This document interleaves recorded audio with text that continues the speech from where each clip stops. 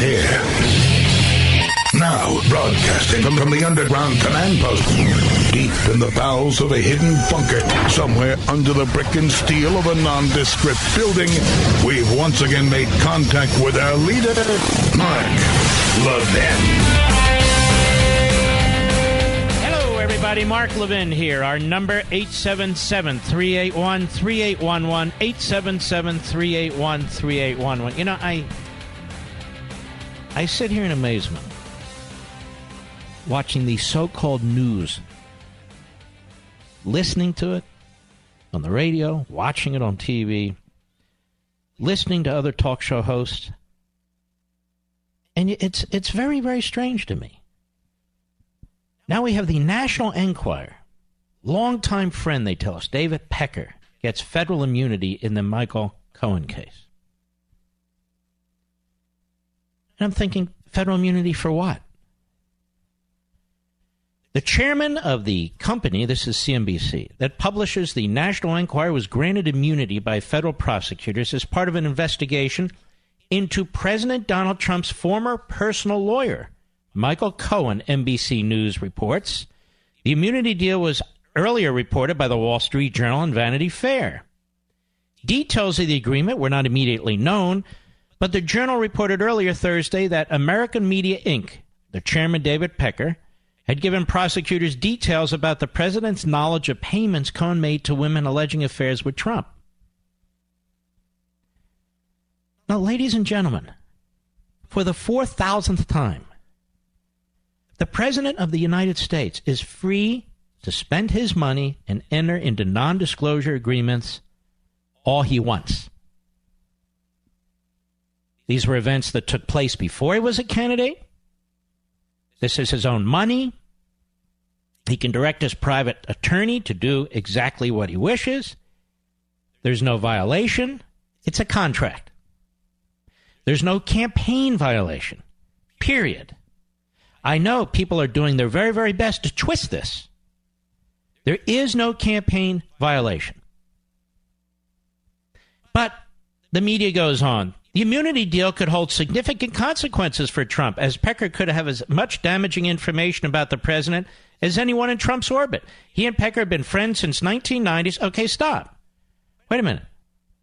I thought the report was that Pecker had assisted in the Michael Cohen case. What is this about everything he knows about the president since the 1990s? You see how far afield we've gone, ladies and gentlemen, from the campaign and Russian interference? That's what the president means by a witch hunt. And I would tell my friends who are lawyers, some of whom have radio shows, that's what's meant by a witch hunt. No discussion whatsoever about the unconstitutional powers of a special counsel, the existence of whom, I would tell the Attorney General, Mr. Sessions, is because of politics. You put out a statement today, you said, you follow the law, you don't let politics influence the department. Surely you did, because it was a political decision when Mr. Rosenstein appointed Mr. Mueller. There was no legal basis for it under your own rules, but he did it. And it's been political since. Pecker has reportedly used his media holdings to shield Trump when the president was a New York real estate developer and reality television star. So now what do we have? We have a criminal investigation into every aspect of the president of the United States. Has anybody ever seen this before against any president? Against any president? And this is now how you're going to bring down a president of the United States? The special counsel hands off an investigation to his colleagues in the U.S. Attorney's Office in Manhattan, and so they double team him? Now, none of this is going anywhere legally against the president, as I've said 1,000 times. Not only can he not be indicted, let's see if they try to subpoena him. But this will be another chapter in the impeachment report that Mr. Mueller will prepare. That's what it is. And they're going to claim that the President of the United States, knowingly, with intent, on repeated occasions, violated federal campaign laws. But he hasn't. But it won't matter. Mr. Mueller and the lawyers in the Southern District of New York, They're not judges. They're not juries. They're not Supreme Court justices. They will make their allegations. What's happened here is really quite fascinating in a sickening way. Because you cannot indict, listen to me on this, you'll hear it tomorrow, I'm sure, because you cannot indict a sitting president, which now everybody finally agrees, then they're going to use it to their advantage. They don't have to test their arguments in a court of law. They don't have to test the facts in a court of law. They don't have to test their interpretation of the law in a jury trial in a court of law. So now they can make allegations, use their offices, their prosecutorial tools to build up what they would consider allegations, and not resolve them as a legal matter. Resolve them as a political matter in the House of Representatives. You see my point, Mr. Producer? This is evil. And you have these nundiks on TV, nundiks even in my business, going on and on. Well, Trump, he's not exactly moral. And Trump, he's not exactly a truth teller. They're missing the entire big picture when it comes to the Republic. The entire picture. This isn't about whether Trump is moral. If that's the case, we ought to start up the Salem witch trials and drag out all the people in Congress and the media and all the rest. This has nothing to do with that. This has everything to do with the rule of law and how it's being bastardized. So let me underscore my point again, because there's a lot of static out there. Because Mr. Mueller has finally conceded that you cannot indict a sitting president. Because the U.S. Attorney's Office in the Southern District of New York knows the same thing. They know that their legal theories, that their presentation of the facts will not be tested in a court of law with a judge. They won't be tested. Cohen made a plea deal. This guy Pecker made a plea deal. So they won't be tested, these so-called campaign violations. And they are not campaign violations. I've had the former chairman of the Federal Election Commission on this program yesterday. In April, we went through the scenarios. He was the one who helped write the regulation. He says no. I say no. Just as I said, a sitting president can't be indicted based on the memos that were prepared by the Department of Justice. Why, you're an outlier, Mark. You're an outlier. Now everyone understands it. So what's happening now is all these efforts are being made not to indict a sitting president, which they concede they cannot, but to impeach a sitting president. Because what's happening? Look how the media is being played. Even our friends in the media. Look how they're being played. It looks very bad for the president. Now we have Pecker, who will reinforce Cohen's point about the president directing payment to these women. That influences the campaign. And they just stated something that is perfectly legal. Perfectly legal. And yet on MSNBC and CNN, if you are one of their watchers, one of their viewers, you'll never even hear my points. On my favorite cable station, Fox, you still have half the lawyers on there who don't get it. Hopefully that'll be cleaned up soon enough. And of course, when it comes to the regular so-called news media and the Washington Post, the New York Times, Wall Street Journal, the rest of it, it's hyper time. It's hyper time. My God! Now he's got his former buddy who ran the National Enquirer. He's backing up Cohen. Who cares if he's backing up Cohen? It is not a secret that the president made payments in what are NDAs, National Disclosure Agreements, because he didn't want these women speaking. Whether or not he had relations with them is irrelevant. As I said before, let's say it's a candidate running for president, and he's got this ongoing lawsuit against him personally or against his business or whatever it is. And it's been going on, and it's very negative, and it's giving him a lot of negative news, and he's concerned about it. So he tells his lawyer, settle the damn thing. Go ahead and pay him. I'll reimburse you, or I'll reimburse you through my corporation, whatever it is. Settle it. Settle the lawsuit. That's not a campaign violation. And when you look, people want to talk about Trump's morality. Well, let's look at the morality. Here you have two women who've signed non-disclosure agreements who apparently have violated them. Two women who've received funds to sign confidentiality agreements like anybody else out there who signs these agreements or in your employment contract or what have you, and they have violated them. Why? Are they trying to shake them down? Now, that would be unethical. Entering into a contract and violating it, that's unethical. Nobody says a word. Not a thing. But look at these fools, Michael Cohen. Look at this fool, David Pecker. They're pleading to non-existent crimes.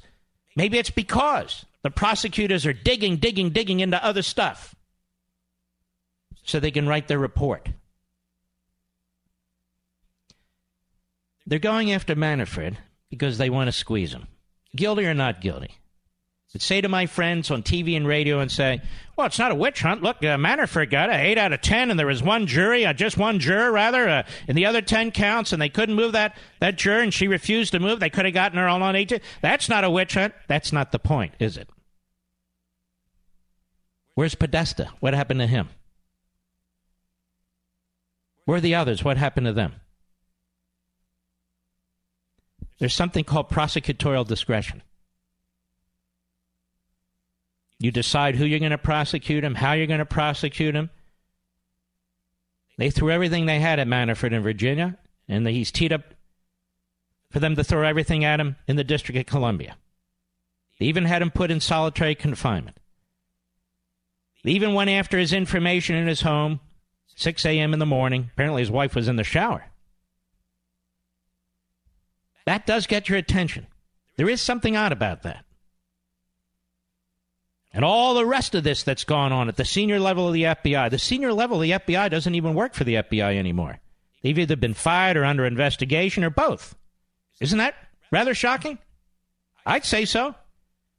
You had a spy in the Trump campaign at the direction of the FBI. I'd find that pretty amazing, don't you? No, we're supposed to all stop on our heels, sudden stop, because of Michael Cohen, the guy from the National Enquirer, Lanny Davis running around in the Southern District of New York. But when you look at it all, the president is in no legal jeopardy. And that's what's amazing about this. You have prosecutors who are using their offices, the tools that prosecutors have, that investigators have, not to charge the President of the United States. They concede they can't. But to remove him from office by writing a report. And I'm convinced this Michael Cohen matter and the report will include Trump violating our campaign laws. Trump this, Trump that, just one after another after another. And as I say, because the president cannot be indicted, this is particularly devious. It is particularly evil.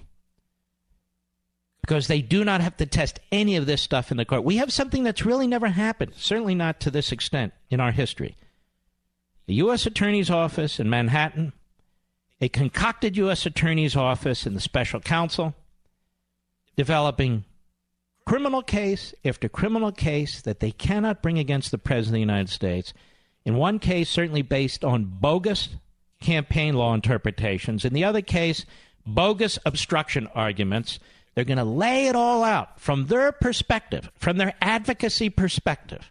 It'll be treated like the Ten Commandments, like Moses coming down after receiving the tablets from God, coming down the mountain, and here he is, and there it is, and the House of Representatives has no choice, none,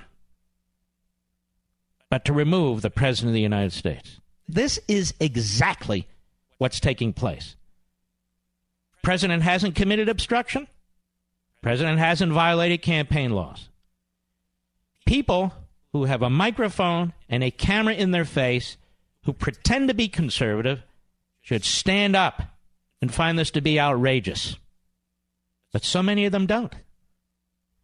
I'll be right back. Mark Levin.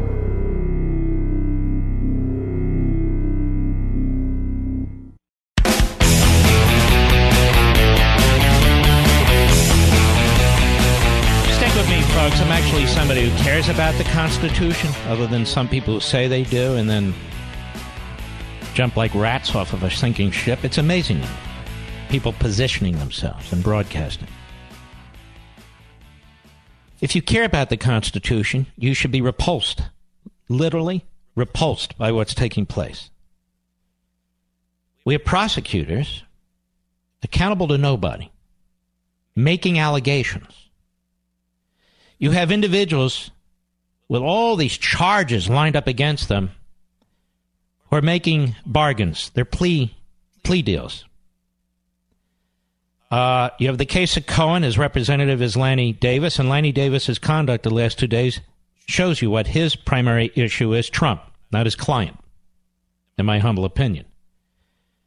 But this is very clever, and it's being done in the shadows, and I guarantee you that the special counsel and the deputy U.S. attorney in the Southern District of New York are coordinating. There's overlap of personnel and a singular purpose. They're coordinating. And they're building up allegations against the president. That's all they are. And that's why they were so desperate to get these campaign so-called violation accounts pled to by Cohen. And you can see Lanny Davis running around and see, that means the president's guilty too, and the president's guilty too, and the president's guilty too. The president's not guilty of anything. These are not campaign violations. Then they get the National Enquirer guy to say, yes, Trump agreed and directed those payments. As a matter of fact, we made payments here to make sure we wouldn't run certain stories and so forth. Campaign violations. No, they're not campaign violations. Not in the least. The fact that you cannot indict a sitting president is now being used against the president in a very, very diabolical way. You have prosecutors making allegations that cannot be challenged and tested in a court of law during the course of a trial against a president of the United States. And they intend to put him in an impeachment report and send it to the House.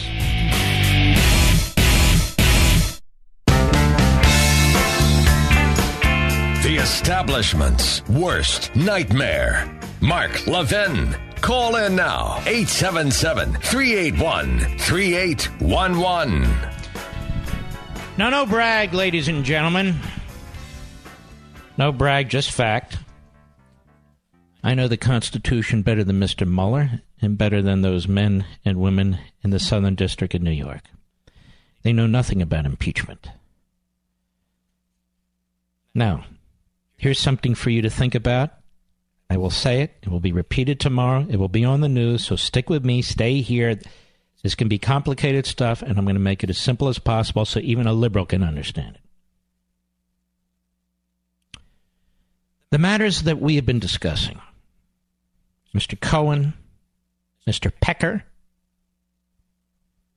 Yeah, I know, there's 1,000 jokes there. Mr. Cohen, Mr. Pecker, those matters. When did those matters occur? When did those events occur? So those events occurred before the president was president. So not only did he not violate these campaign laws, those matters occurred before the president was president. In 1873, when the House of Representatives, this is from Forbes magazine some time ago, when the House of Representatives was considering the impeachment of Vice President Schuyler Colfax for allegedly fraudulent acts that occurred prior to his election, the House Judiciary Committee determined that impeachment under the Constitution, quote, should only be applied to high crimes and misdemeanors committed while in office, and which alone affect the officer in discharge of his duties. That is, the events that are being examined for impeachment, according to this Judiciary Committee in 1873, focused on the vice president at the time, must be events that occurred while the president was president, or in this case, the vice president was vice president. High crimes and misdemeanors at the time you're holding office. Vice President Koufax, whose term was set to expire within weeks, was not impeached. Now they go on. But in 2010, District Court for the Eastern District of Louisiana Judge Thomas Porteous was removed from office after he was found guilty on 4 articles of impeachment stemming from charges that he had accepted bribes, used a false name to elude creditors, and intentionally misled the Senate during his confirmation hearings, all actions which occurred prior to his appointment to the federal bench. The issue of the timing of the misconduct appears never to have been raised during the Senate impeachment hearings. Arguably, a clear link existed between Judge Porteous's wrongdoing and his service as a federal officer. Nevertheless, no clear-cut answer lies as to whether a federal official can be impeached for past wrongs. Now, even during the Constitutional Convention, the debates over impeachment really focused on this new office they were creating, a president. And it was clearly understood. If you read the transcript in Madison's note, or read Madison's notes, there is no transcript, that a president is different from a judge. He's even different from the vice president. He's different from all other civil officers subject to impeachment, because there's only one president. There are 1,000 federal judges. One president. It's looked upon differently. Even the memos that the Department of Justice created over the last 45 years saying you cannot indict a sitting president point out that the president is different. So he's different for criminal law purposes, and he's different for impeachment purposes from other civil officers. Now, why would that be? Anybody guess? Not only because of the unique nature of that office, but because he stood for election. Federal judges don't stand for election. This federal judge lied to the Senate Judiciary Committee during his confirmation hearings. So to say that he conducted himself and was found guilty, or not found guilty, but he had committed acts of bribery and so forth before he became a judge, that's not all he did. When he was up for confirmation before the Senate Judiciary Committee and was eventually confirmed by the United States Senate, he withheld material information from that committee. The President of the United States stood for election. To the extent the American people knew anything about the Russia interference in our election was only because the Obama administration withheld that information from the American people until the very end. Till the very end. Donald Trump wasn't president of the United States. He didn't withhold any information from anybody. Moreover, it wouldn't matter. He was elected president of the United States, not appointed, not confirmed to some other position. I hope you're with me on this. This is all very, very important. It will all come up again. Moreover, again, the judge misled the Senate. President of the United States was elected. They knew about these women. They knew that payments were made. So not that that even matters. It's just a different process altogether. The president in office hasn't committed any offenses.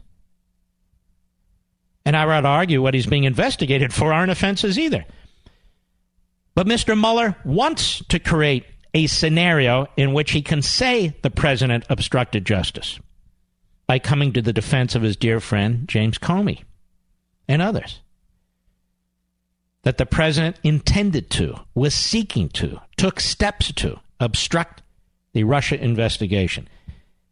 He failed to do it. He was ineffective. But that's what he did. And then they'll go to his tweets. And they'll go to his demands over sessions and all the rest of it to make this bogus case for impeachment.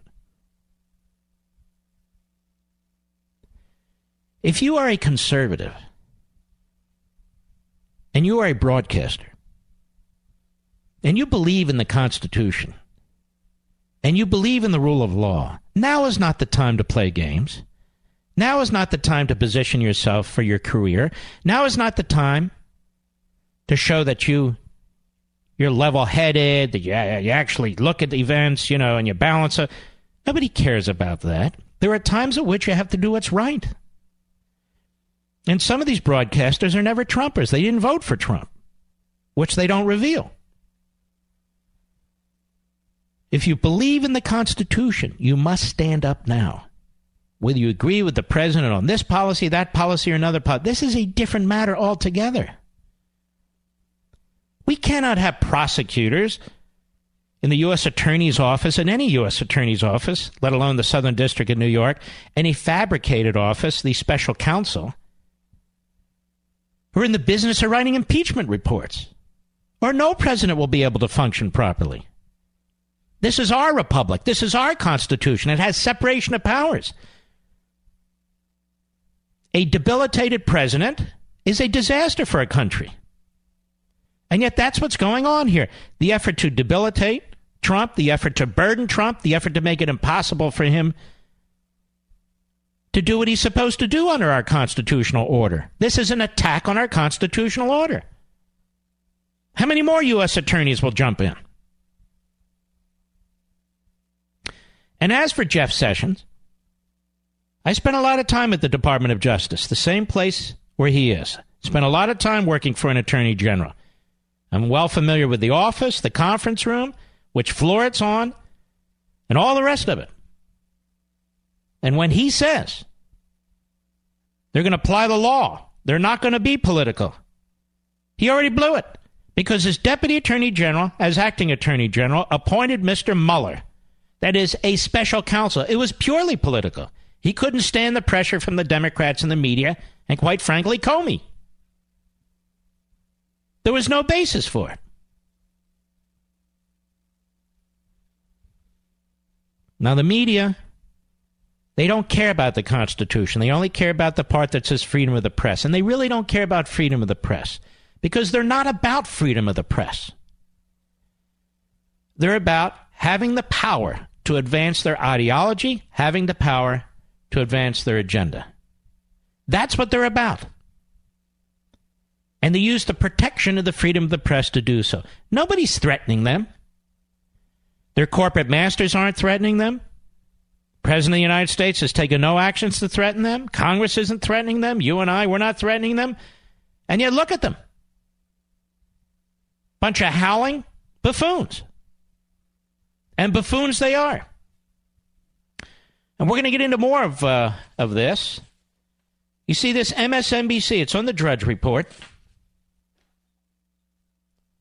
MSNBC, their ratings are at an all-time high. Historic high. They've never been higher in the last week. And Drudge likes to put up Rachel Maddow's ratings. Almost 4 million viewers. Wow. This is why MSNBC has taken the tack that it has. This is why MSNBC has lurched hard left. And they have these preposterous hosts, these buffoons, who are not news people, like Katie Tur, among others. Because it's a business. MSNBC is NBC. NBC is Comcast. They get higher ratings, they get more advertisers, and they can charge higher rates. They're not a news operation. They're playing to the hard left Democrat base. That's the niche they've created for themselves. CNN is trying to do the same thing because they figure that's the broader part of the population. They figure wrong, and they've abandoned their original charter as a news operation. It's not really freedom of the press. It's freedom of speech when it comes to these entities because they're not really press. They're a bunch of people on TV talking. That's fine. But that's freedom of speech. They don't really represent an honest press in this country. And they're not defending one. I'll be right back. Mark Levin.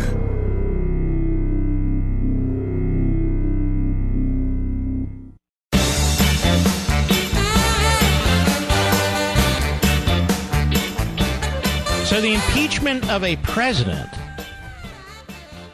is for actions taken while president. Not talking about judges. Not talking about other civil officers. Bill Clinton was impeached for actions he took as president of the United States. perjury, suborning perjury. Recall he lied in front of a federal judge during a civil deposition, and so forth and so on. That's one example. Andrew Johnson, Lincoln's vice president, became president, ascended to the presidency after Lincoln's assassination. It was a bogus impeachment, quite frankly, just like this one would be should it take place, and it'll be as disreputable as what took place to Andrew Johnson. But he was accused of high crimes and misdemeanors based on actions he took or didn't take, more correctly, as President of the United States.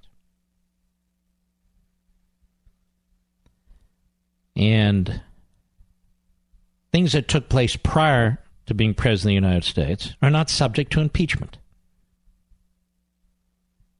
They're not subject to impeachment. You could see during the Constitutional Convention, as pointed out by Raoul Berger, who was a brilliant, brilliant man, the debate that took place between George Mason and James Madison and others on what language to use.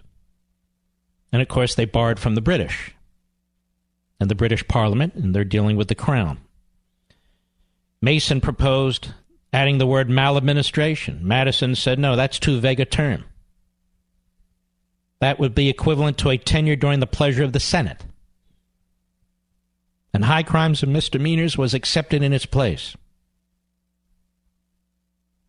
And it was made for the purpose of limiting, not expanding the initial Mason proposal of maladministration. Can you imagine now going back to something that is alleged prior to the individual as elected president and impeaching him for that? As bogus as it is, these campaign issues, as bogus as it is, the phony obstruction of justice. But can you imagine using these campaign plea deals that go before the president was president of the United States? See, ladies and gentlemen, this is the thing that's made of the old Soviet Union, the Third World. The president calls it a witch hunt. It is a witch hunt. And the news, I just told you about the case in 1873 involving the Vice President of the United States. My friend Jan LaRue pointed it out to me. It goes back 2.5 years, that Forbes magazine article. But now you can actually study that. Nobody has studied it on any cable channel. None of the lawyers have brought it up. I brought it up. You can't indict a sitting president. None of the lawyers brought it up. None of the cable channels brought it up. I brought it up. President should fight a subpoena all the way up to the Supreme Court. Others said, no, he'd have to plead the Fifth. He'd have to assert this and that. The professors. I said, no, he doesn't. Now they agree he doesn't. I'm telling you now that what these prosecutors are doing is they're abusing their power. They're using investigative tools, prosecutors, FBI agents, among others, to collect information, to make allegations, to enter into plea agreements that will smear the President of the United States, that will never see the light of day in a federal courtroom, so they cannot be adjudicated, and they will make these allegations and their phony interpretations of campaign laws, among others, put them in a report, send them to the House, and make the allegation as if it's indictment, and then throw it into the political process. This is a first. This is an absolute first. This is what I meant by silent coup. This is an absolute first. It is unprecedented what's being done to Donald Trump. And for conservatives to sit on the edge of their chair and say, well, you know, he lies, he's got this issue, and not only that, and he may have been unfaithful to us. It's unbelievable for me to hear how they refuse to focus on the threats to the republic. That's what I'm all about. That's what my radio show's about, my digital TV's about, my Fox show is about, my writings are about. When I go into the studio, I say to myself, what can we do for liberty today? What can we do for the republic today? What can we do for the Constitution today? We need to defend them. All right, would you pay your hard-earned money to join an organization that fought tooth and nail for a government-run healthcare system? How about an organization that scripted portions of White House speeches behind closed doors to ensure the passage of Obamacare, or an organization that stood against tax cuts for the middle class and small business owners. Would you join an organization like that? No? Then don't join the AARP. Join AMAC, the conservative alternative. AMAC offers an alternative to just about every benefit the AARP offers, but without the liberal agenda. Become an AMAC member right now, as I have. Go to amac.us. Wouldn't you rather belong to an organization that fights for your values, like protecting our borders by enforcing the immigration laws, supporting small business, and standing up for your individual God-given rights? AMAC is the way to go. There's a ton of work to be done, and AMAC is asking that you help them fight the good fight by becoming a member today. Join right now at amac.us. That's amac.us. AMAC is better, better for you, and better for America. Folks, stay right here.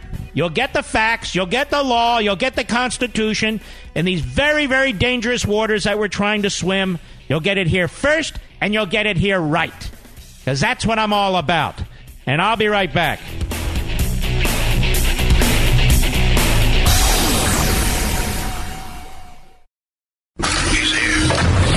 He's here. Now, broadcasting from the underground command post, deep in the bowels of a hidden bunker, somewhere under the brick and steel of a nondescript building, we've once again made contact with our leader, Mark Levin.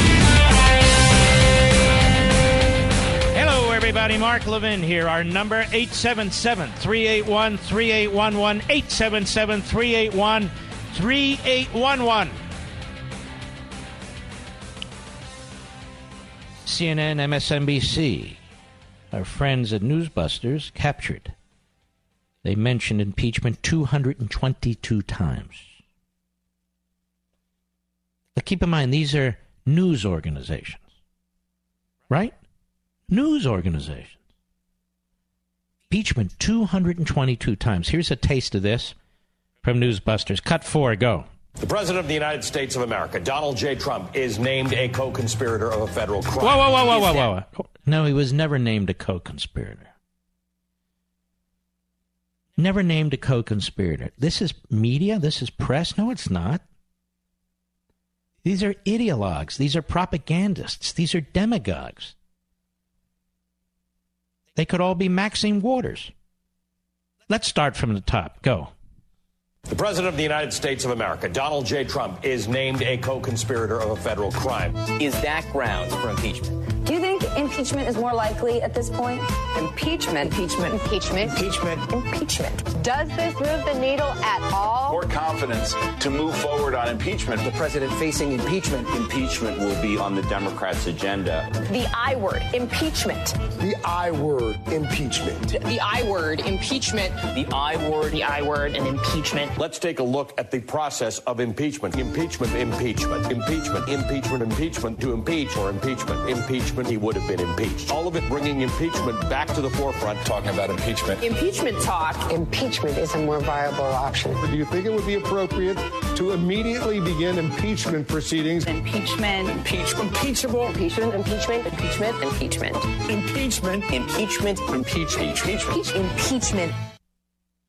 Got it?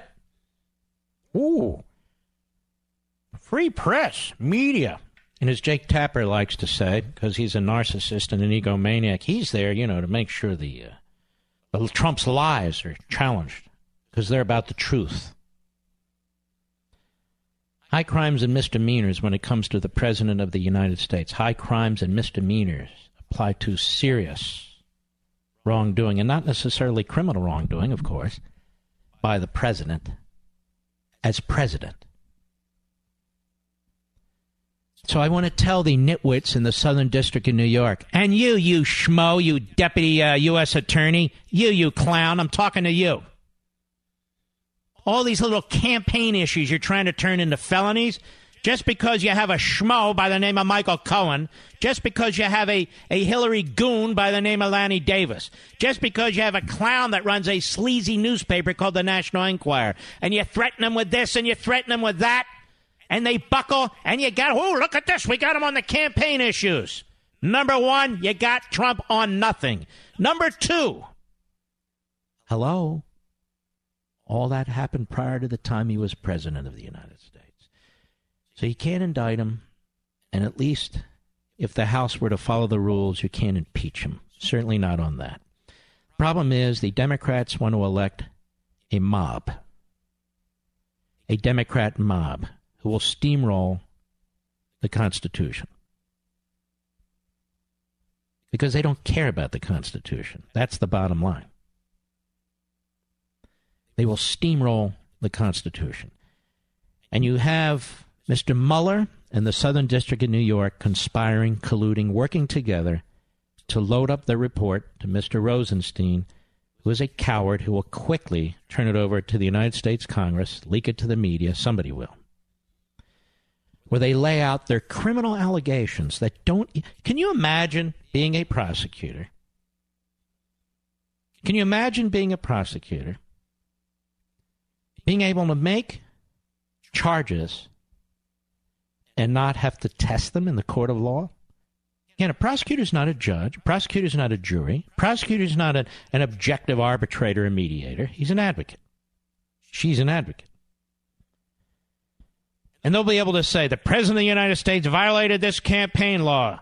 He violated the limits on corporate giving. He violated the limits on personal giving. He directed his lawyer to make these payments. Hush money, hush money. These non-disclosure agreements, they're all hush money. No, hush money. Wow. And we know it's true because these miscreants, Cohen and Pecker, they have pled guilty to them, so they must be true. Unindicted co-conspirator. Say the media, even though Trump hasn't been called that. But that doesn't stop Mueller in his report from saying that. And so the real diabolical, unconscionable nature of this is you have prosecutors who are required to prove their cases that don't have to prove anything. And a president of the United States that does not even have the ability to defend himself. And you hear these clowns in the media say, why is he tweeting? Why is he saying these things? Why is it? Because he has no choice. There's no other way for him to deal with this. This is unprecedented. Unprecedented. I mean, we've had independent counsel before. You had we've had special prosecutors before. They write the reports and they release them and so forth and so on. But this is specifically being done for the purpose of impeachment. That's why it's being done. Russia collusion. That's a quaint thought at this point, isn't it? Why do you think they're going after the Manhattan Madam and this clown Roger Stone?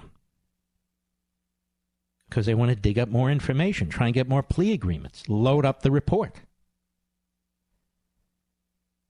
I'll bet you a McDonald's Big Mac that what's happening in the Southern District of New York will wind up in Mueller's report.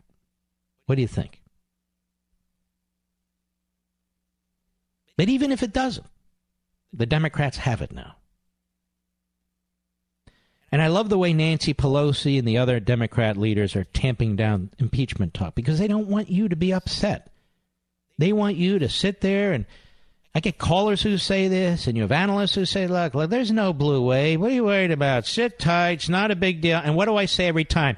Wake the hell up. There is a blue wave, and it can only be beaten by a red wave.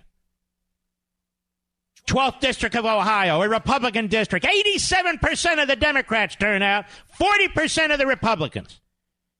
In a Republican district, imagine what happens in a marginal district. They'll all get blown out, the Republicans. Since when do you listen to Nancy Pelosi or Elijah Cummings or the media? This is a 5-alarm fire. It is a 5-alarm fire. Well, Trump, he does lie. I don't care. That's not what we're talking about here. We're talking about the constitutional system. We're talking about reversing an election. We're talking about prosecutors who are involved in the impeachment process. We're talking about a whole array of potential crimes and interventions in the last election that have been ignored by the criminal side of the Department of Justice. No U.S. attorneys picked it up. The special counsel hasn't picked it up. Why? Why? Chasing the Manhattan Madam? But you can't chase Hillary Clinton? Why? And then on top of that, her serial violations of the Espionage Act. The case is laid out by Jim Comey himself. But then he decides we can't pull the trigger because the law doesn't say what the law says, and I've decided to change it. We all watched that press conference. We're waiting for him to say he's recommending she be charged, and he immediately reverses course. So the candidate who didn't violate the Espionage Act, he's the one under the gun. The candidate who did not hire Fusion GPS and use the Russians to get a FISA warrant on Hillary Clinton's campaign, he's the one under investigation. Can you believe it? No. But you have to understand, Mark. I understand everything. We all know what the hell's going on here. And what is it exactly that President Trump has done that's so horrible as President of the United States? Trying to secure the border, trying to deal with MS-16, trying to build up the United States military to deal with China, Russia, North Korea, Iran, etc., etc., trying to uphold his promises against an obstructionist Congress of both parties. What exactly has Donald Trump done as president that's so horrific? Where he's called a racist, he's called a dictator, he's called mentally ill, and on and on and on. And yet Mr. Mueller is God himself, godlike figure. Suddenly Mr. Comey is angelic. Absolutely unbelievable. In the face of the greatest scandal in American political history, the senior level of the FBI, senior level of our intelligence agencies, the unmasking of American citizens, including a retired lieutenant general, and the leaking of their names to the media, putting a spy in the Trump campaign, using opposition research as a basis for a federal warrant, a FISA court warrant that is reapproved, that is approved 3 more times, including by the current Deputy Attorney General of the United States. A mole in the office of the Deputy Attorney General by the name of Bruce Orr, whose wife works for Fusion GPS, whose wife is working on opposition against the opposition candidate Donald Trump, who uses his mole position in the Deputy Attorney General's office to push information to the FBI through a guy by the name of Peter Strzok, who has since been fired, their top counterintelligence investigator. Meanwhile, Peter Strzok triggering an investigation against Trump World for Russian collusion. He's the one who's a special pleader for a Russian oligarch who's on the no-visa list. None of this is under criminal investigation. None of this has warranted Jeff Sessions' attention. None of it has warranted Rod Rosenstein's attention. And while Mr. Mueller's chasing hookers in Manhattan, he has not seen fit to expand his investigation to cover any of that. What a sickening, pathetic spectacle. I'll be right back. Mark Levin.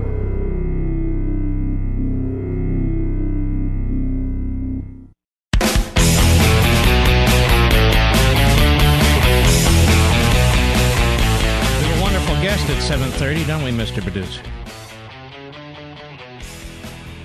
Ron DeSantis, who is a wonderful, wonderful conservative. He's running in the Republican race primary for the governorship of the state of Florida, where I have a home as well.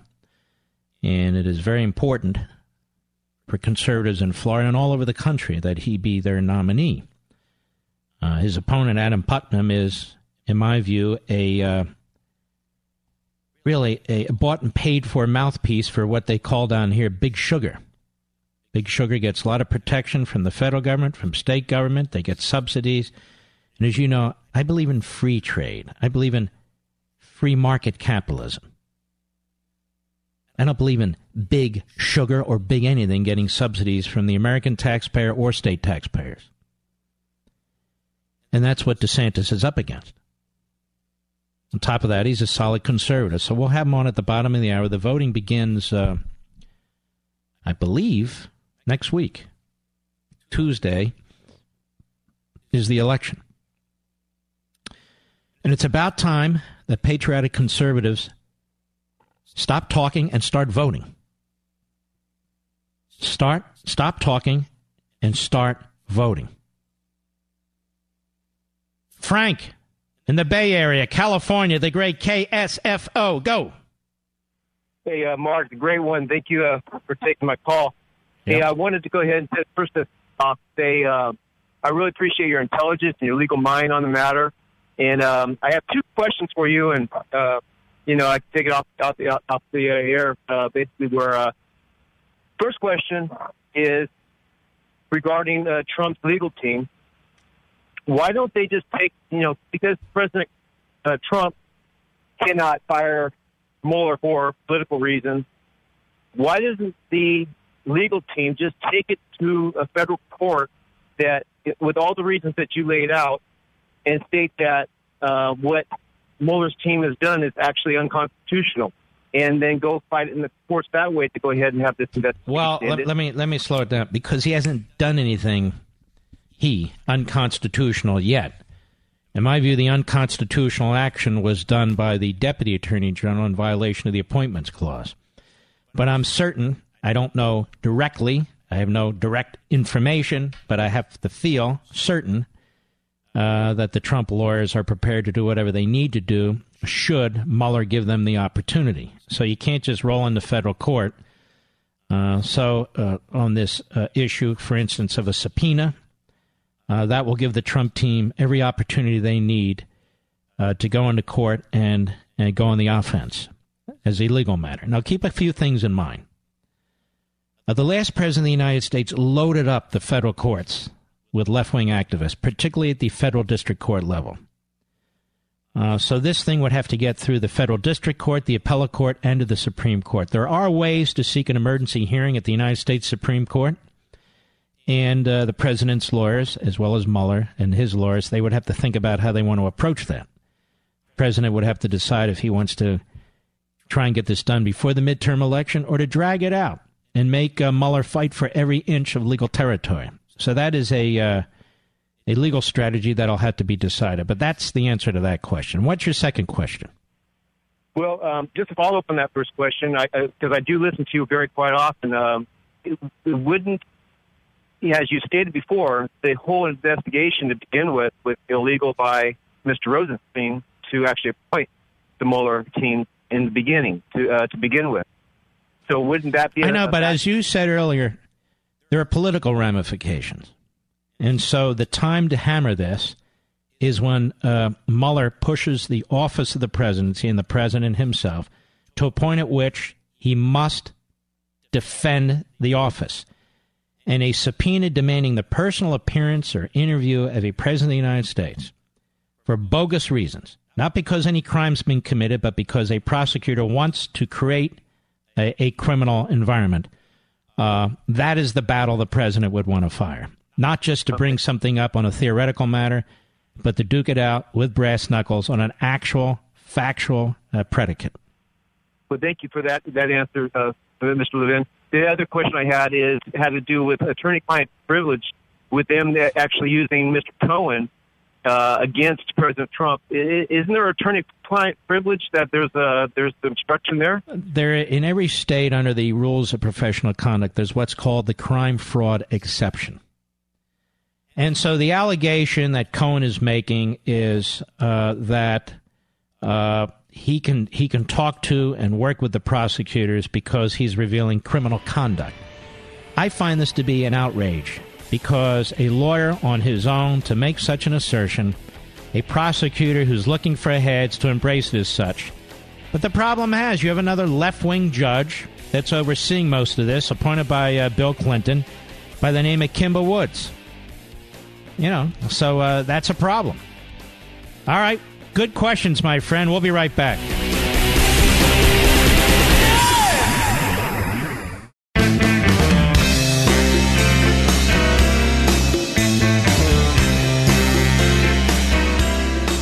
But then, the thunder on the right.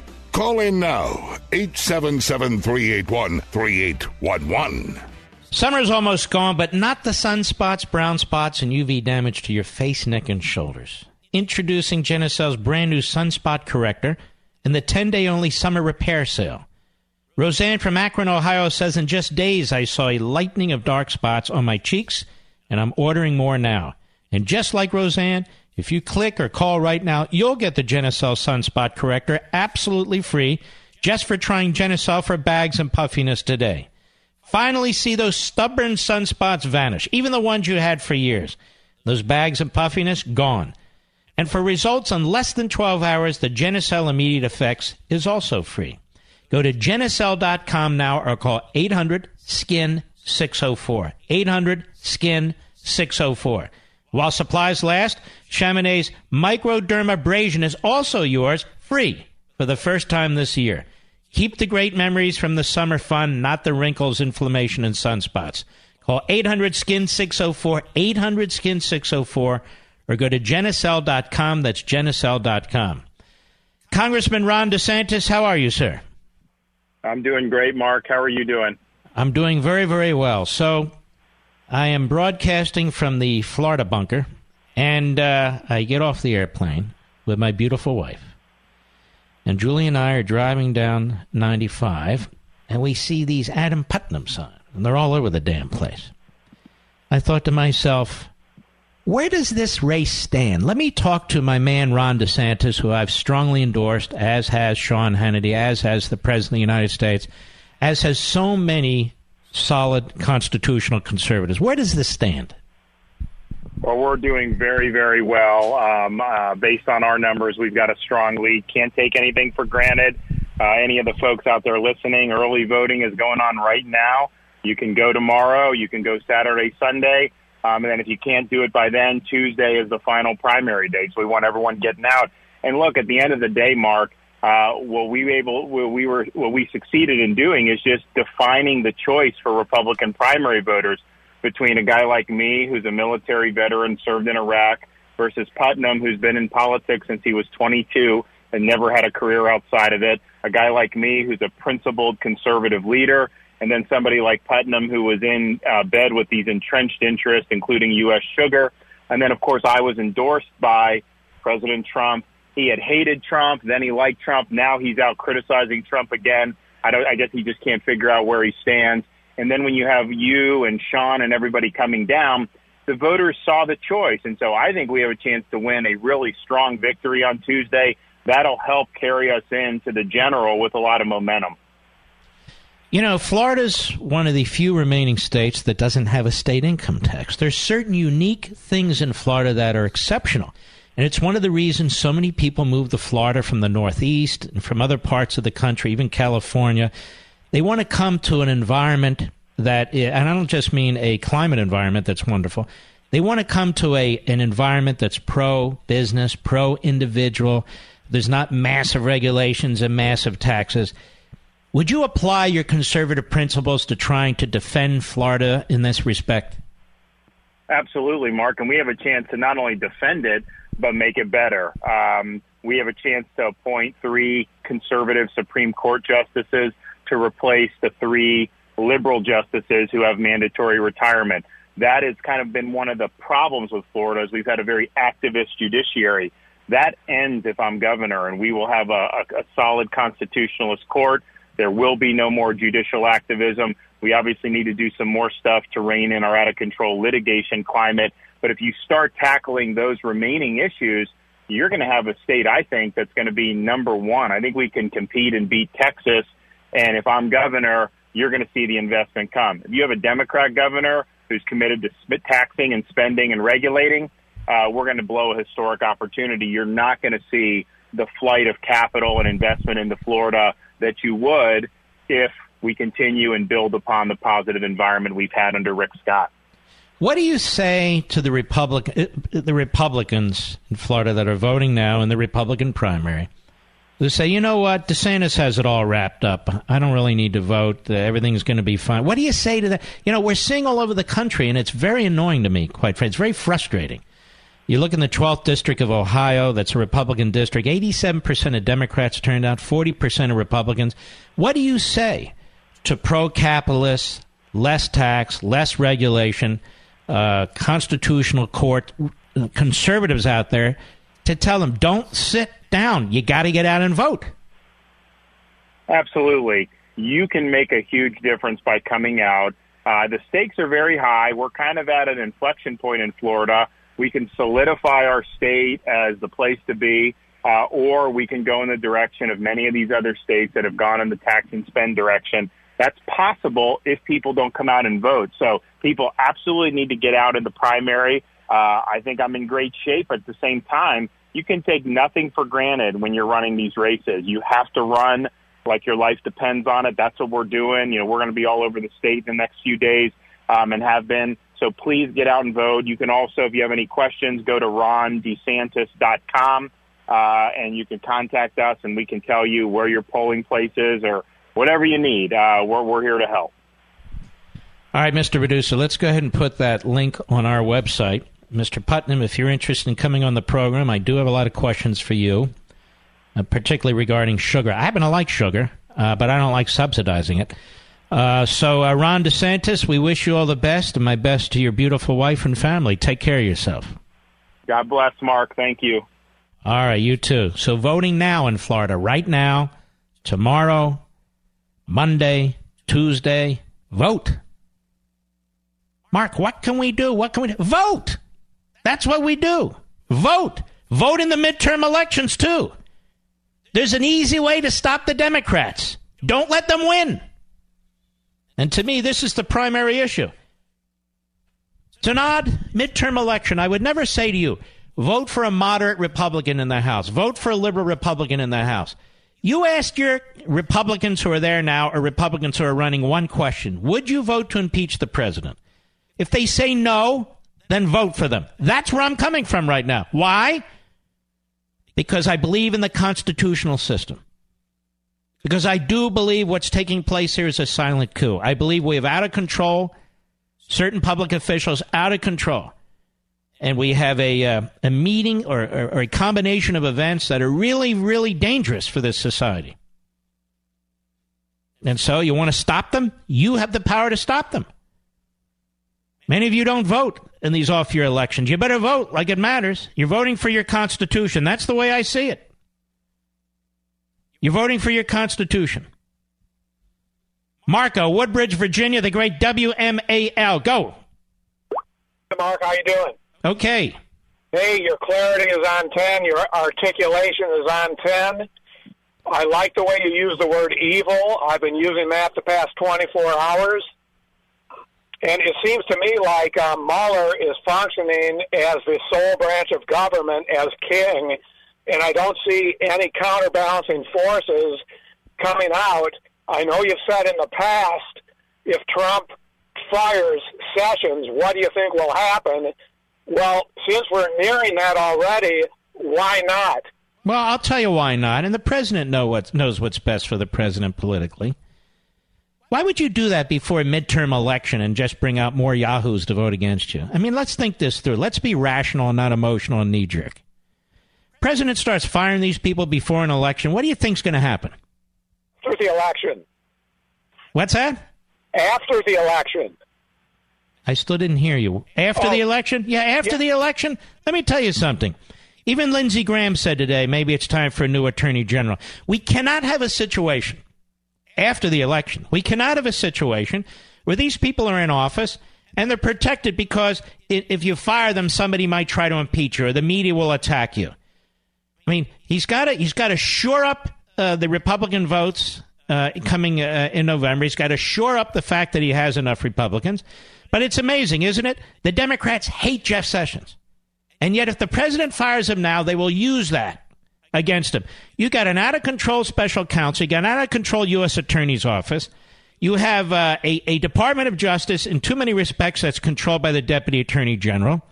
You have more and more gutless Republicans in the House and the Senate. The president's standing alone in many respects. And he's got to, and he is, think these things through. What we say at the dinner table is not necessarily what he should do. All All right, Marco, thank you, my friend. Appreciate your excellent call. Rich, Myrtle Beach, South Carolina, the great WRNN. Go. Thank you, Mark. I've always been listening to you for a long time. You speak of Lindsey Graham. He was on the front page of our paper this morning stating that he wasn't sure if what happened with Cohen was an impeachable offense or not, and I called up his office and went 10 minutes round to round with some guy named Don in Lindsey Graham's office. He's been a Trump hater from day one. He doesn't do anything. I said to the fellow in the office, wrap this Mueller investigation up and get over with it. He says to me, don't you want to see it come to its conclusion? I said, it'll take 10 years if you guys don't step on his toes and make him do something and put up a shut up. But, you know, I can't wait for somebody to primary Lindsey Graham. I got to get rid of this guy. Let me, you raise a very, very important point about Congress. What has Congress become, Rich? Seriously. They become their own government and their own tyranny over the people. But what do they do? Nothing. No, they do. You know what they do? What does Congress basically do now, ladies and gentlemen? Spends money. I've been thinking about this. Spends money. Redistributes money. Creates programs. Creates entitlements. That's what Congress does. That's pretty much all it does. And they always get bipartisanship when they do it. Don't they, Rich? That's right. Spend money, borrow money, create programs, create entitlements, expand entitlements. That's all Congress seems to do, or 90% of what they do. And yet they have an independent responsibility under our Constitution to make sure our Constitution holds firm. They haven't held a single hearing on what Mueller's doing. Instead, you have Republicans saying, we are going to protect Mueller. You must not touch Mueller. Following the song of the Democrats. Sing just like them. You know what I said to this fellow in the office? I said, you know what? When are Republicans going to take a playbook from the Democrats? If some senator or president that's Democratic murders somebody, they all stick together and say, we didn't see anything, he didn't do anything. Whereas all these Republicans only look out for themselves, and they try to keep the status quo. They don't do anything to gang up and protect our president. They do everything they can to go with whatever way the wind blows. That's right. Just to protect their own fanny in Congress. I have another question. Why don't we ask every single member of Congress who's seeking our vote and those who aren't? How can it be that the President of the United States violated federal campaign laws when he spends his own money on a non-disclosure agreement, and yet all these members of Congress who spent taxpayer money on cutting these deals when they were accused of sexual harassment and sexual abuse using our dollars, how is it then that they didn't violate the very same federal campaign laws? Said the same thing today, Mark. When I spoke to this guy in Senator Graham's office, I said to him, two of the things that Cohen admitted to aren't even illegal. He goes, well, I can't say that for sure. I said, anybody knows that for sure. You don't have to be a lawyer to know that. I'm talking to morons in the office. Well, if they're illegal, then send the police wagon up to Capitol Hill and start loading it up with members of Congress. Yeah. Thank you for your call, my friend. Not just because several used apparently taxpayer dollars to settle sexual harassment claims so you wouldn't know about it when you go to vote. Right, Mr. U.S. Attorney's Office in the Southern District of New York? Right, Lanny Davis? You low IQ moron, right? But more than that, let me ask you a question. When members of Congress do anything that is intended to improve their position for re-election, to influence their re-election, is that a crime?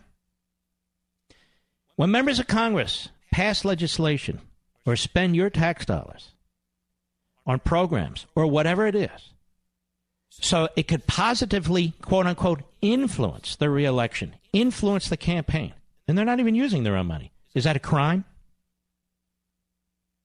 I'll be right back. Mark Levin.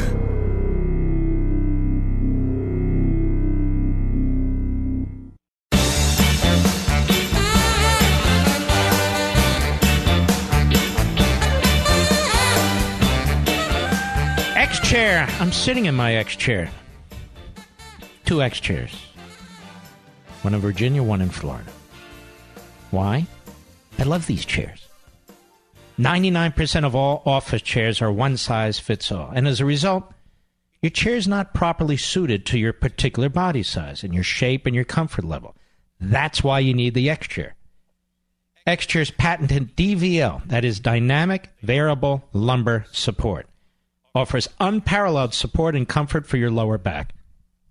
And you'll feel the difference the moment you sit down. The DVL fits your back like a glove and moves with you throughout the day. Now, you have to feel it to believe it. I sit in these chairs all day long. I'm telling you from personal experience. Proper support and good posture mean better concentration, increased productivity, higher quality output than you've ever dreamed possible. And I'll tell you something else. It's good to feel comfortable when you're sitting in your chair and your back isn't aching and your neck isn't aching. It's very, very important. And by the way, if you're a business owner, I strongly recommend giving X-Chairs to your entire staff. Just wait until you see how much your employees appreciate them and how productive they become. It's a smart investment. Feel the X-Chair difference for yourself with their 30-day risk-free in-home trial. Got that? 30-day risk-free in-home trial. And here's a special deal just for you, my listeners. Go to xchairlevin.com, xchairlevin.com right now and get $100 off. That's xchairlevin.com, or you can call them on their toll-free number, 1-844-4XChair, 1-844-4XChair. X-Chair comes with a 30-day, no-questions-asked guarantee of complete satisfaction. Go to xchairlevin.com now. And by the way, if you use another code, that is Levin Footrest, Levin Footrest, and you'll get a free footrest, which is what I use too. That's xchairlevin.com, and get your free footrest by going to code Levin Footrest. Man, we have great guests for Life, Liberty, and Levin this Sunday. Do you know who they are, Mr. Producer? I just saw a commercial on Fox. I want to salute my brothers and sisters at Fox. I haven't seen these, and there we are. Did you see who they are? Who are they? And Candace Owens and Katie Pavlich, two of the smartest young people out there, solid conservatives. I'm going to spend an entire hour with them on Life, Liberty, and Levin on Sunday, 10 p.m. Eastern, 7 p.m. Pacific. They are sharp, they are courageous, and these are two young ladies, along with other young people who are out there, who are the future of the conservative movement. And I really believe it. I'm going to spend the entire hour with Katie Pavlich and Candace Owens together. So I think it'll be an enormous amount of fun and a lot of education, too. And by the way, have you been watching our Levin TV? We spent a lot of time on Levin TV. It's the first program on what became CRTV, the Conservative Root TV network. We've made digital TV work, and now others, again, are following us. Our friends at Fox, our friends at Westwood One, some of the others, I believe. They're now all doing or trying or thinking about the same exact thing. But we're the originals. 844-LEVIN TV. Check us out. 844-LEVIN TV. We have a ton of fun.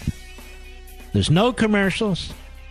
We got great hosts, over 20 of them now, some of the best conservatives and libertarians, smartest, funny people you can imagine. Check us out. I'll be right back.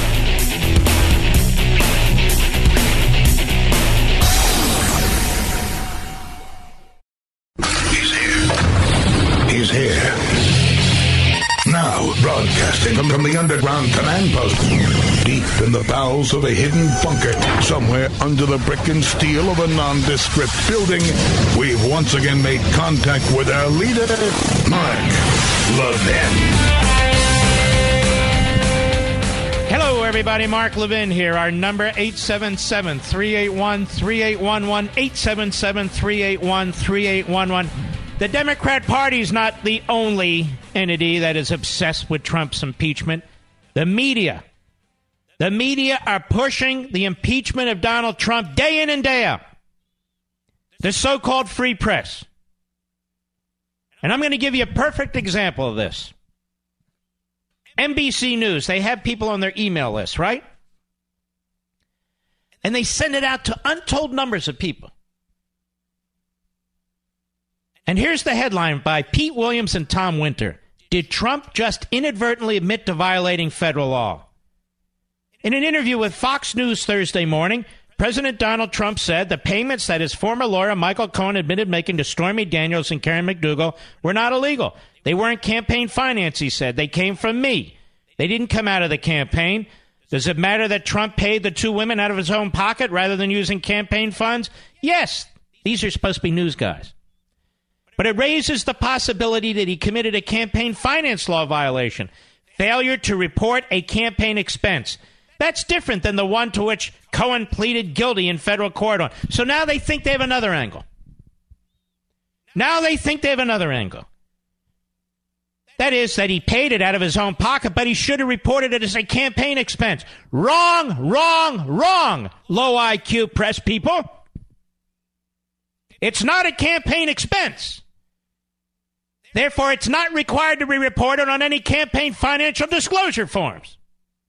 It's not a felony. It's not a campaign expense. It doesn't have to be on financial disclosure reforms. It's nothing of the damn sort. Yeah, things are falling around here. In the case of McDougal, Cohen pleaded guilty to encouraging America Media, publisher of the supermarket tabloid National Enquirer, to pay her $150,000 to keep quiet. That violated two campaign finance laws. One that makes it illegal for a corporation to give money directly to a campaign, and another that limits how much any individual can contribute. He didn't give money directly to a campaign. And he can give whatever the hell he wants, because there are no campaign limits, because it's not a campaign donation. These are two so-called reporters at NBC. This email's being sent all over the land. The Stormy Daniels case is different. If Trump had paid the money to her directly, that would not necessarily be illegal if it had been accounted for correctly. A candidate can contribute any amount of money to his own campaign. This is the problem Dershowitz can't get over. And he's wrong. Yes, a candidate can contribute whatever he wants to his own campaign. And in doing so, he or she must report it on their campaign disclosure forms. But it's not a campaign payment. It's not a campaign donation. Not only do I know it, but the former chairman of the Federal Election Commission has said so repeatedly on this program. Cohen made the payment, and when he sought reimbursement from Trump, he described it as payment for legal fees. That would suggest that it was an attempt to disguise what the payment was for, which could be a further campaign violation. No, it's actually the truth. It is a legal fee. He paid Cohen. He reimbursed Cohen, who paid Stormy Daniels in exchange for the non-disclosure agreement. It is not a campaign. I can't even yell it any louder. I'm surrounded by stupid lawyers. I'm surrounded by stupid media. It's not because I'm so smart. It's because they're so damn dumb. There are legal defenses available to both Trump and America Media. Trump could say the payment to Daniel was not to influence the campaign, but was to save his marriage. America Media could say that as a news organization, it can make any arrangements it wants. You don't need to make any of those arguments. None of them. But how is he in legal jeopardy? Let's say they're right, and they're wrong. Let's just pretend that we're as stupid as these people are. He can't be indicted. So why is he in legal jeopardy? How is he in legal jeopardy? He's in no legal jeopardy. Oh, my Lord. I tell you, no wonder people can't figure this stuff out. They're hit left and right with BS, with absolute BS. The press are now pushing for impeachment. I have been calling this a silent coup from the very earliest. A silent coup. And you should go back and Google the news entities, so-called. This kook, Mark Levin, calling it a silent coup. Yes, it's a silent coup. Look at him. Oh, a silent coup. We're trying to... It is a silent coup. Silent as opposed to a violent coup. Pretty incredible. It's happening right before your eyes, but they're telling you don't look. They're telling you don't know. the media have exposed themselves. The media are progressive ideologues as a group.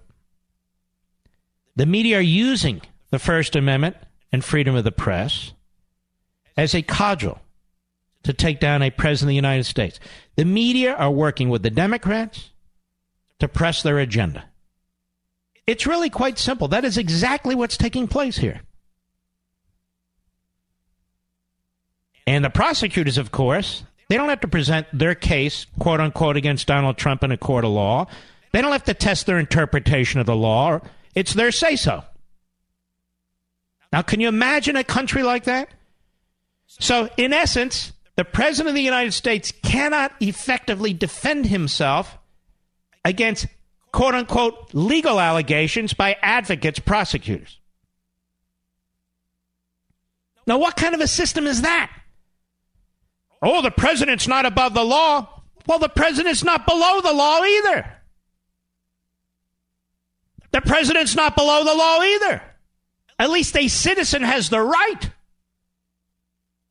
I mean, they can cut a deal, a plea bargain, but the citizen has a right to their day in court.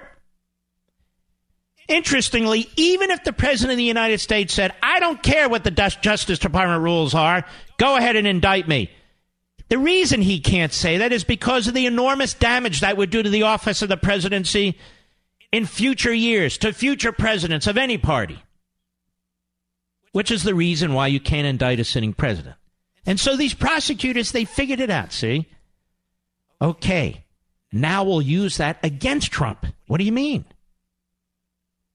Well, we're going to get these thugs who don't pay their taxes, like Michael Cohen, and then we're going to get him to plead the 2 counts of campaign violations because he was Trump's personal lawyer, and Trump directed him to make payments. Trump says, I didn't direct him. I'm playing. Let's take the worst case scenario. The worst case scenario. It's not even a worst case. Okay, but let's play along. He directs Cohen to make the payments. Even Cohen has said multiple times that he didn't, but now he says he did. Had a corporate funds in one case, had a private funds in the other case.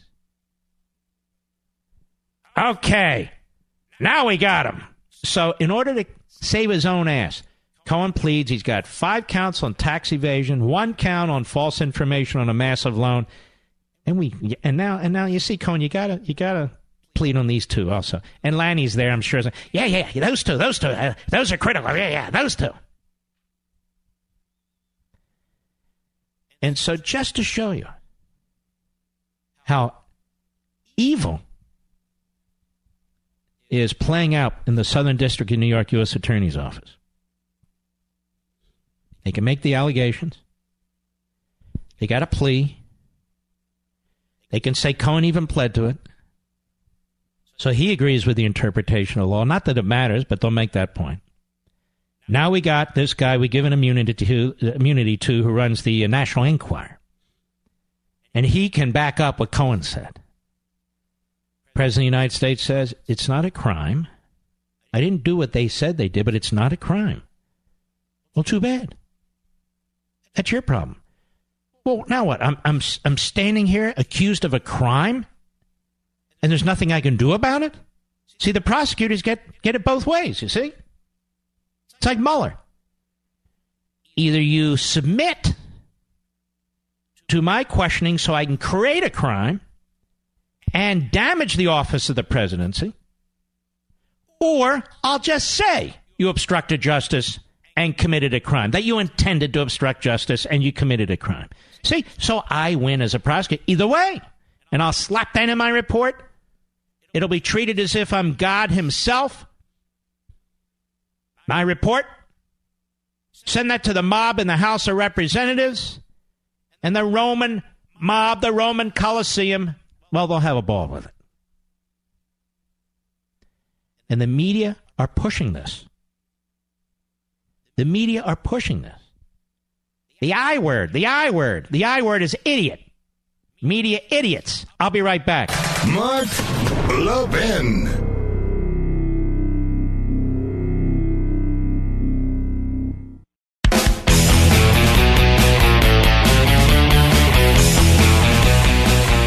If you are a television host or a radio host, and you really want to make it big in the liberal media, you want to be pointed out as one of the few on Fox or one of the few on conservative talk radio who really is a serious conservative, who hasn't sold out, who really has a balanced view of the world, who calls them as they see them. You start trashing Trump. You go back to the old points about morality and his tweeting and the way he presents himself and what he says and whether he's a liar and on and on and on. Then you get a pat on the head and you're very, very happy. I find most of these people self-serving, narcissistic morons. If Donald Trump wasn't president, let's say the name of the president is Ernie Grabotsky, and this was happening to Ernie Grabotsky, I would be fighting just as hard.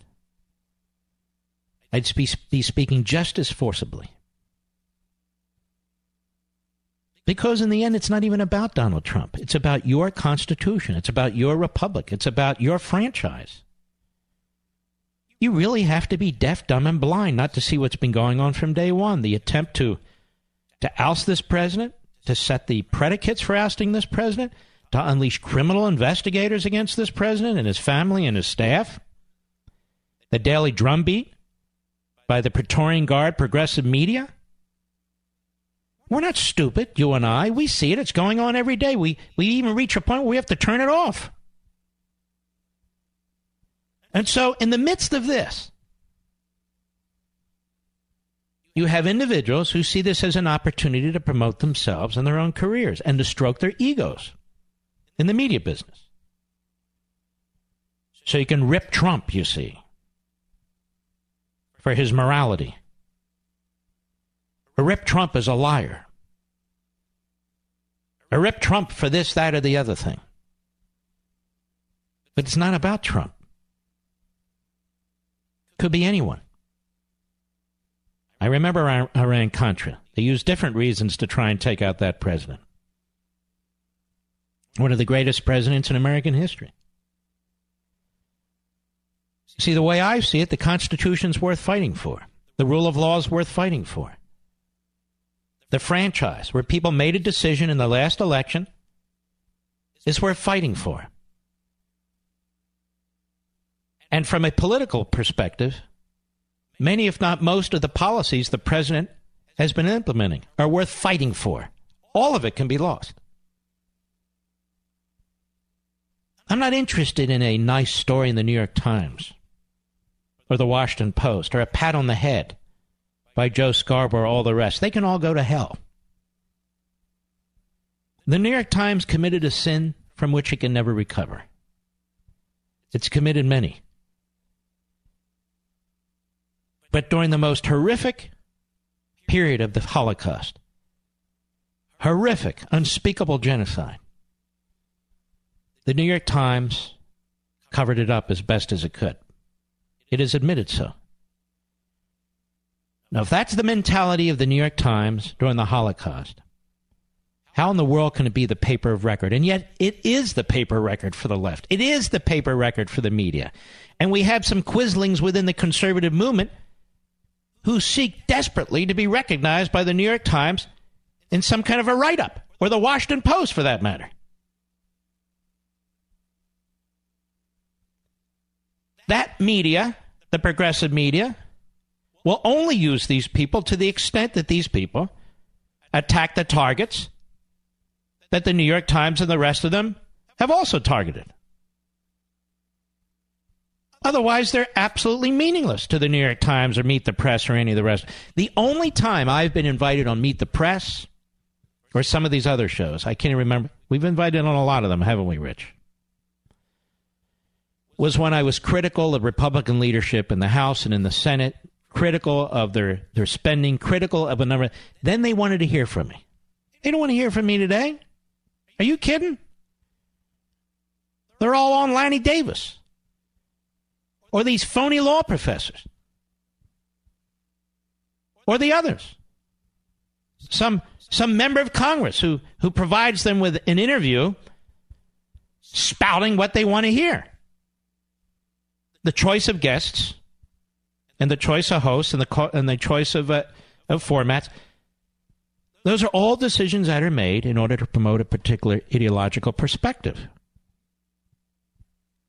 MSNBC's ratings went through the roof this week because it was a gathering of the hate Trump mob. They know to gather at MSNBC. CNN is very jealous of this. CNN tried news. It wasn't working. And now they're trying to mimic MSNBC. The problem is there already is an MSNBC. There's no place for CNN. CNN ought to fold its tent and go away. Save us some light bulbs, electricity, fresh water, a carbon footprint here and there. But they won't. But MSNBC's ratings go through the roof. The more radical and outrageous those hosts and their guests become. And so now they push impeachment. Why? They'll get their ratings up, plus they believe in it. Impeachment is not a tool to remove or cripple a president with whom you disagree. There must be serious abuses of power while the president is president. There have been no serious abuses of power. None. He's followed all the court orders. He's challenged them, but he's followed them. He's followed all statutory law. He's not only followed the Constitution, he's trying to protect the office of the presidency from those who won't follow the Constitution. He's trying to implement existing immigration laws and secure the border. He's trying to build a border fence, but they won't let him. He has pushed spending to strengthen the United States military in order to protect the people of the United States. He hasn't done anything to violate the law. He hasn't done anything to violate the Constitution. Quite the contrary. He's trying to implement the law and defend the Constitution. And you know what, ladies and gentlemen, at bottom, that's one of the reasons they want to get rid of him. They like the good old days of Barack, Milhouse, Benito, Obama, and presidential fiats. I'll be right back.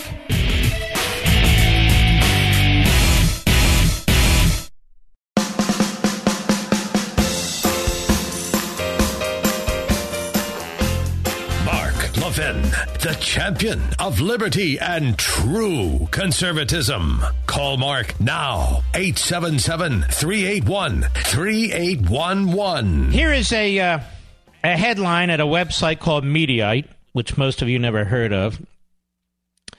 All it does is basically post clips, mostly from cable TV, and then their writers, their scribes, have a liberal bent that they put to them with liberal headlines. Not all the time, but the vast majority of the time. And here's a perfect example. MSNBC trounces Fox News in ratings on Manafort-Cohen Day, knocking Hannity to third.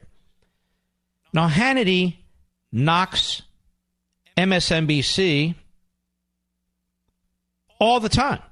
He's number one almost all the time. This was also on the Drudge Report. Why? I don't know. I guess this is fascinating. But I'm saying it's deeper than that. The reason MSNBC is so hardcore radical left and its hosts are such kooks is for this very reason. Ratings combined with ideology. Now, that's not news, is it really? News? Can you separate news on that so-called cable network from surmise, from advocacy? No, you can't. No, you can't. Now, Lindsey Graham had something to say today that was actually quite good, and he's right. I'm looking for the cut 3. I want you to listen to this about Attorney General Sessions, because he's right. Cut 3, go. The president's entitled to attorney general he has faith in, somebody that's qualified for the job. And I think there will come a time, sooner rather than later, where it will be time to have a new face and a fresh voice at the Department of Justice. Clearly, Attorney General Sessions doesn't have the competence of the president. And all I can say is that I have a lot of respect for the Attorney General, but that's an important office in the country. And after the election, I think there will be some serious discussions about a new attorney general. And there should be. And there should be. I think the point Trump makes is a very serious and important one. That if Attorney General Sessions was going to recuse himself, that he had an obligation to make that known in advance. Or step down. Or step down. But he won't, because he says he's above politics and he's upholding the rule of law. But his deputy's not above politics. The appointment of the special counsel, Robert Mueller, was all about politics. It was all about the deputy attorney general trying to rid himself of an issue. He was under pressure by Schumer and the Democrats and the media. And folks, the media, if you look at this carefully, the media have been pushing all these narratives from day one. Now it's impeachment. But they continue to push these narratives. If a media are going to conduct themselves as a political operation, it seems to me they have an obligation, an ethical obligation to self-identify.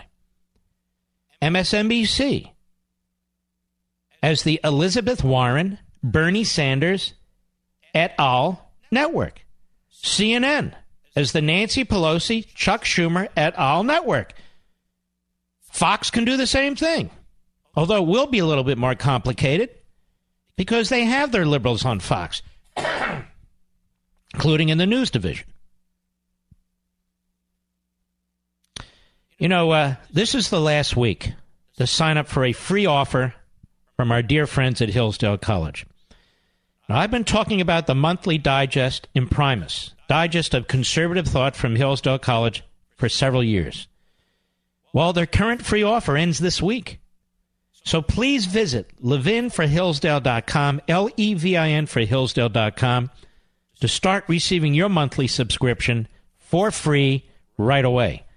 Now, my life's work is to help preserve freedom.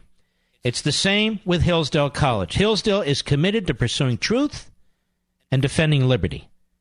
They teach their stellar students to defend freedom, and they do that for you too, through their free monthly digest of conservative thought. 3.8 million Americans receive Imprimis for free every month. And you, my friend and fellow freedom lover, you should be reading it too. Subscribe for free while you still can. Go to levinforhillsdale.com, Levin for Hillsdale.com. No strings attached. Generous donors who want to preserve freedom for future generations have made it possible for Hillsdale to send Imprimis to you at no cost. Now, please take advantage of it. This is the last week. Start reading Imprimis and have your family read it, your kids read it, your parents read it, so you can know how to defend the freedom that you love. levinforhillsdale.com, that's Levin for Hillsdale.com. Now, while we're busy chasing all these issues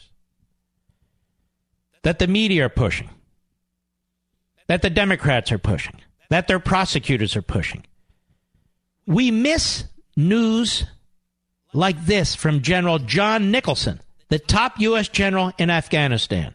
Here's what he said yesterday. Very important. Cut 12. Go. We have numerous ways of making our input to the chain of command. And when, as you know, Barbara, and the time that I joined this mission as the last commander appointed by President Obama, we were on a glide path to reduce our forces and eventually to close down the mission. And so at that time, the enemy had no incentive to negotiate because we were leaving. So in war, which is a contest of wills, the enemy believed that we had lost our will to win and that all they needed to do was wait us out.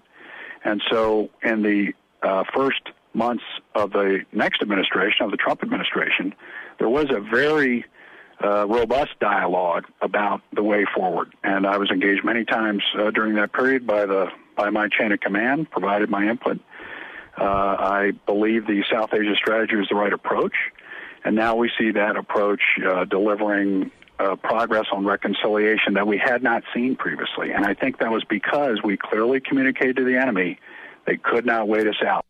Now, this is a big deal. We have men and women in uniform on the field of combat in Afghanistan. This is what the commanding general, the top general in Afghanistan, said yesterday. It's received no attention whatsoever. None. We're at war in Afghanistan. You wouldn't know it. You wouldn't know it by the media today. This is news? News? General John Nicholson. That's pretty important, don't you think? Now, ladies and gentlemen, also on MSLSD, and by the way, they had great ratings over the last few days. I know because the Drudge has linked to it, and so has Mediaite. Very crucial. And speaking of them, a PBS NewsHour White House correspondent on MSLSD today, Yamiche Alcindor. Yamiche Alcindor is the PBS NewsHour White House correspondent. And here is what Yamiche Alcindor had to say about gun safety programs and teachers. Hat tip Washington Free Beacon, a great website. Cut 13, go. And there are some people that I've talked to, some advocates who are very worried about the racial impacts that this will have. You look at Erica's reporting, if you start arming teachers and you look at the statistics and say that there are black and brown students who are being disciplined more than their white counterparts, you could then start seeing statistics where potentially black students are getting shot or in accidents when their teachers are trying to shoot or trying to do gun safety measures. So there's this idea that the NAACP and other advocacy groups say not only are we looking at this as an issue, but it's also the idea that racially this could be a problem. What? What the hell? Racially? Arming teachers to protect the students racially could be a problem because, she said in part, students could potentially shoot black students more? What kind of mind is this? How do you wake up in the morning and go to bed at night when your mind is this filled with such asinine propaganda? So we shouldn't arm our teachers because the potential exists that they'll kill more black students? Because after all, they punish more black students than white students. Let's put race aside. Maybe the students who are punished deserve to be punished. What do you think about that? As a matter of fact, inner city schools are more dangerous than other schools. Now, there's a lot of reasons for this. Race really is not one of them, but there's a lot of reasons for this. And so when people like me talk about school choice, school competition, charter schools, tax credit schools, homeschooling and so forth, you're blown off. And you must be a right-wing kook. You must be against public education. And so the solutions to what goes on in a lot of these schools are rejected by the left. And now when you talk about we need to protect the students who are compelled to go into these schools, wherever these schools are, you need to protect these kids. And that includes training and arming teachers and under certain programs and ideas and so forth. Here we have the PBS NewsHour White House correspondents. PBS, Public Broadcasting System, another government creation.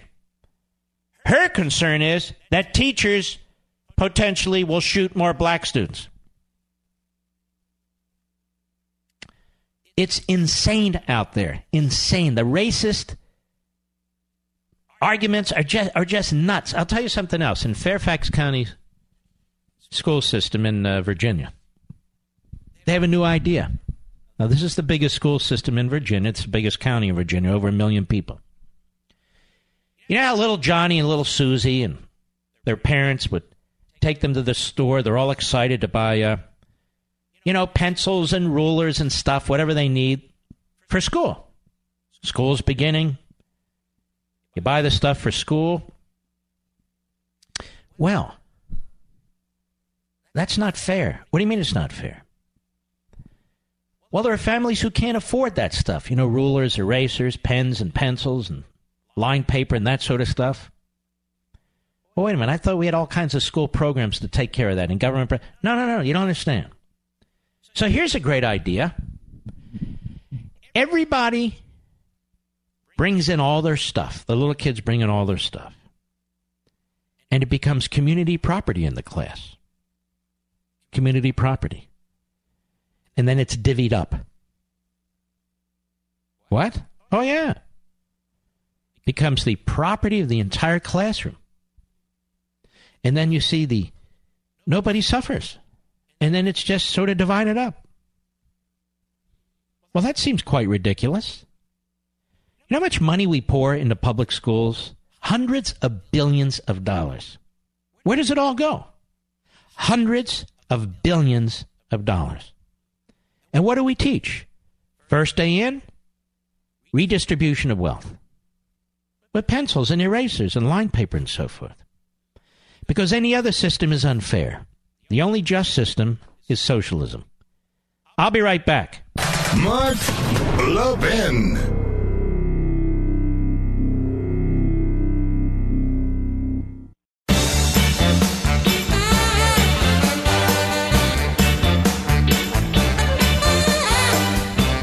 If you've been listening to the radio show lately, you've heard me talking about the free 30-day trial that we're offering on CRTV for great shows like Levin TV, great hosts like Eric Bolling, Steve Crowder, Michelle Malkin, Andrew Wilkow. I could go on and on and on. Phil Robertson.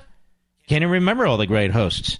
Now, we started out with only Levin TV, but we quickly realized that people wanted more. More shows, more hosts, more ways to watch, and less commercials. Our fans were tired of the lies spouted by the lib media, but they didn't have a good alternative.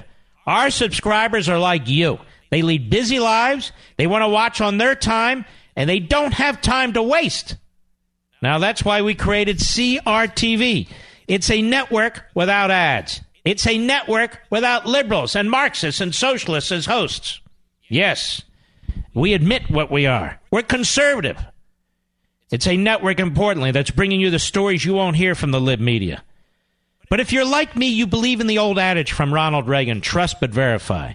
So we're giving everyone access to CRTV for 30 days, absolutely free. Don't take our word for it. Try it for yourself.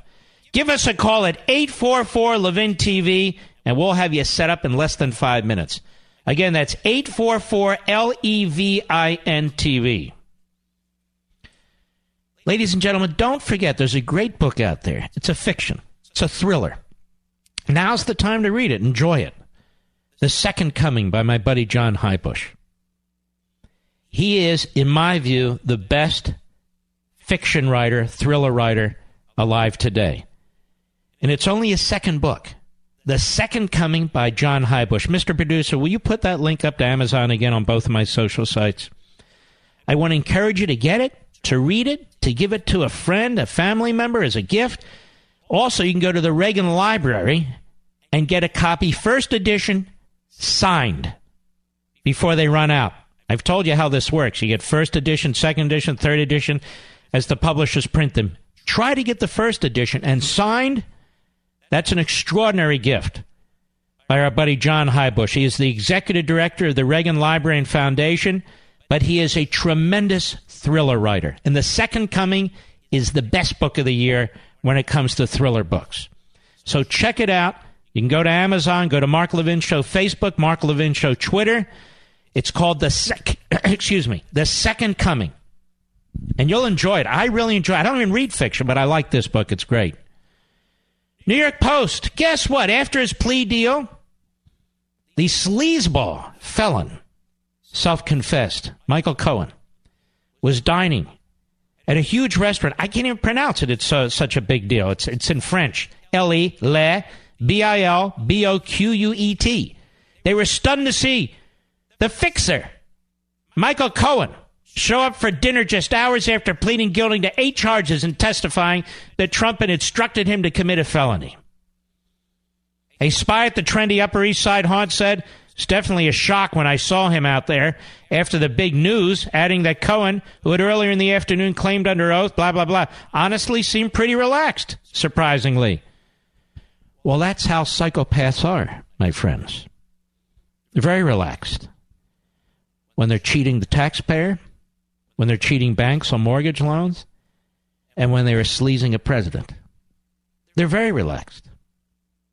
And he was having a hell of a dinner, celebrating after his plea deal. How do you like that? Isn't that weird?